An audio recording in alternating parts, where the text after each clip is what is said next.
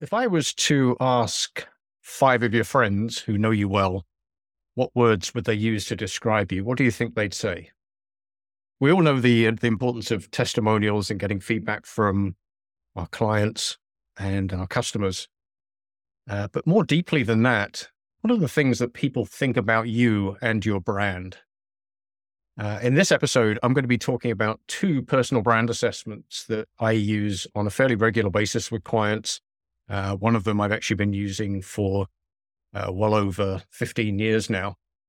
And what you can do with the information from those assessments and how it can not just help you understand your personal brand, but actually take it further and even to the point of directing strategy around what you're going to be doing with your real estate investing business.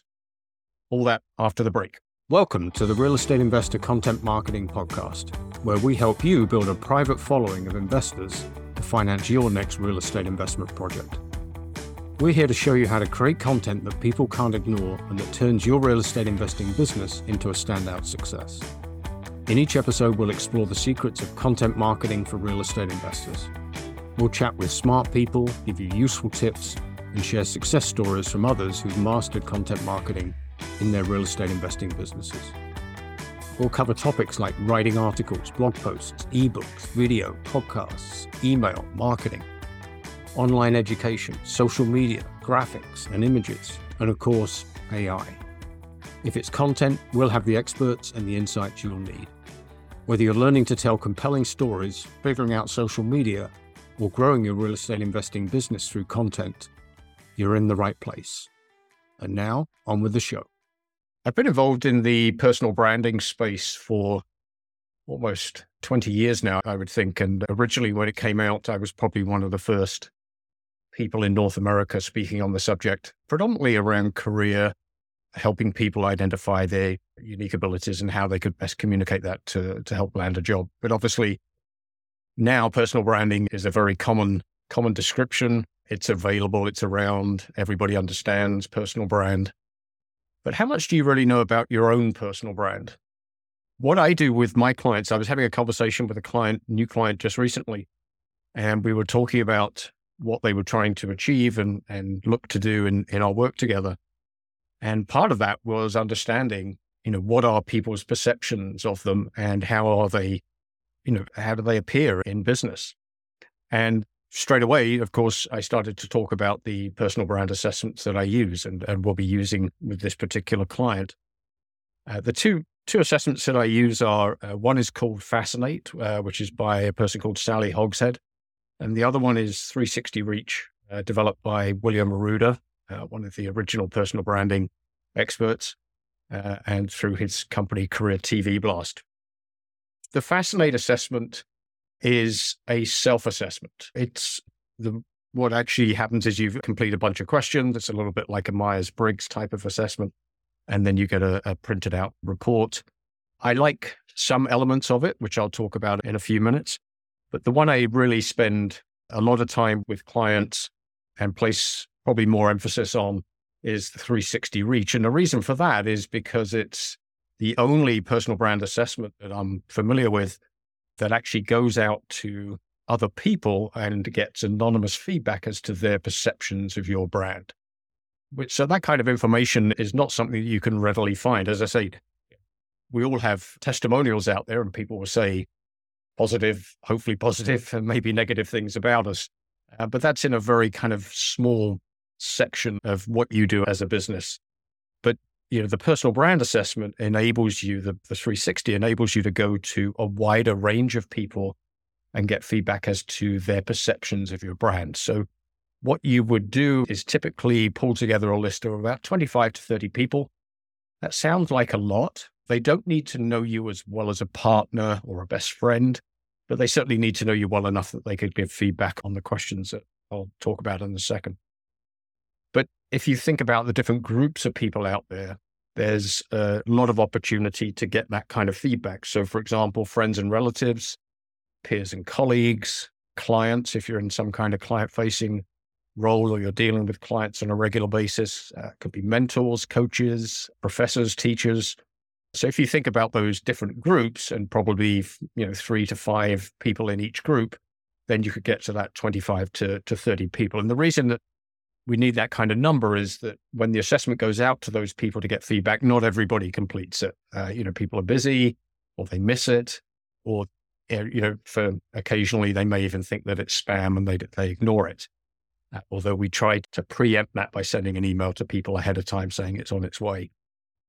So out of that 25 to 30 people, you might only get 50 or 60% responding, sometimes lower. So we need a kind of critical mass of 10 to 15 responses to have some kind of worthwhile data that we can look at. And the assessment it's an online assessment. It takes the person who's completing it for you probably 5 to 10 minutes to complete. It's not arduous. And typically, if you know them well enough, then they're going to take the time to fill it in. The danger is that people send this out to too many people, and then you get to a wider group that maybe don't know you as well. And that tends to kind of skew the results. I've had a client in the past where they sent it out to 85 people, and the results we got back was just too wide a range of feedback. Even people responding saying, well, I don't know them that well. I can't answer that question. So that kind of defeats the object. So you want to keep it tight to that 25 to 30 people. And the questions that are asked of them is, what words would you use to describe this person or describe you? And there's a list to choose from.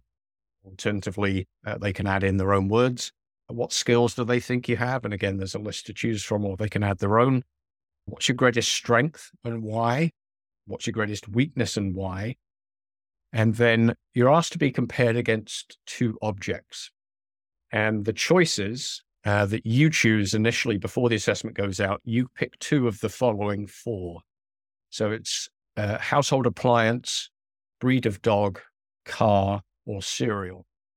Now, they may sound like silly questions, but interestingly, the kind of responses that we've had back have been really eye-opening, even to the point where you can actually use some of the feedback as kind of unattributed testimonials from people talking about why they chose you as a Volvo or a Toyota, or why they chose you as a stove or a fridge, for example.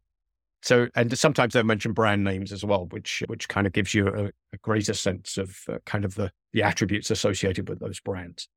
And then there's a further couple of questions. One is to pick a role that they think you play. And there's, again, a list to choose from. And then there's an opportunity for them to add additional comments. And usually we see probably 25% of the people that do respond actually take the time to add additional comments, and sometimes quite a significant piece of text. I've seen it come up on some people's assessments. So when we get that feedback back, it then gets thrown into an algorithm and gets a reputation report is produced, which is a helpful document in itself. But what I'm interested in as a personal brand coach and helping my clients kind of interpret those results is really to look at the raw data in terms of the words that people chose, the skills that people chose. So when we're looking at the words or the attributes that people have used to describe you, what we're looking for is a combination of rational and emotional attributes. So rational attributes would be the words that people use to describe you, but then they would probably also use them to describe other people that do what you do. So those are what I call the table stakes. They get you considered, they get you in the game, but they don't necessarily differentiate you. And then the emotional attributes are the differentiators. They're not necessarily needed to do what you do, but they will be the reasons why somebody wants to work with you, for you, hire you, etc. And what we're hoping for is a combination of those 2 groups. And then the skill side of things is, what are the things that you're particularly good at that we could look at doubling down on as we're looking to communicate your brand, to put content together in your marketing, etc. And then from the objects, the cars, the cereals, the breed of dog, or the household appliance, again, we're looking for, what are the words that people are using because they pick those particular objects. And again, we're looking for things that we can pull out. So giving you an example for the cars, I even had a client where 85% of the responses were German cars. And this person was in consulting. They were charging for their time. And what it really said to us was there was an opportunity there for them to actually increase their prices, because people perceived them as a higher end service, delivering something that was well engineered, well put together, etc., which is the kind of words that we use to describe them from German cars. And that's what we did. We actually went out, put their prices up by 15%, and nobody even bat an eyelid. They carried on hiring them for their services. The other things that can come out quite often are, potential taglines, product names, service names. It can even direct strategy, as I say, like a price increase or something like that. So those are the kind of benefits that you will get from pulling out from these personal brand assessments. The Fascinate assessment also provides some attributes which are useful. It also provides some descriptors that, again, you could be using in pieces of your content marketing, perhaps in a part of your bio, for example.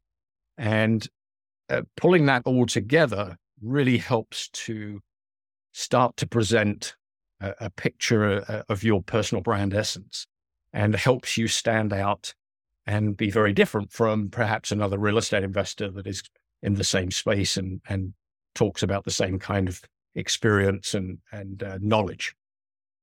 And this is the kind of assessment that you could repeat on a fairly regular basis, probably every few years. I do have clients where they're specifically trying to build a brand or an understanding of a brand. And so we might go back in and repeat that in a shorter space of time to see what differences have happened in terms of brand perception. But you're probably still looking at, I wouldn't think anything under 12 months, probably, because it's, building a personal brand is not an overnight thing. It takes time. But particularly if you're trying to build a brand, it might be worth doing that assessment again.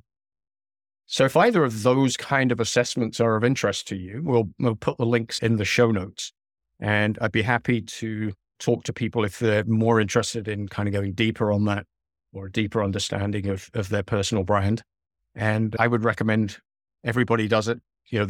Both of them have a free version available, which will give you some insight into your personal brand and make yourself clearer in terms of your brand, understanding your brand, and communicating your brand in your marketing. Have yourself a fantastic day.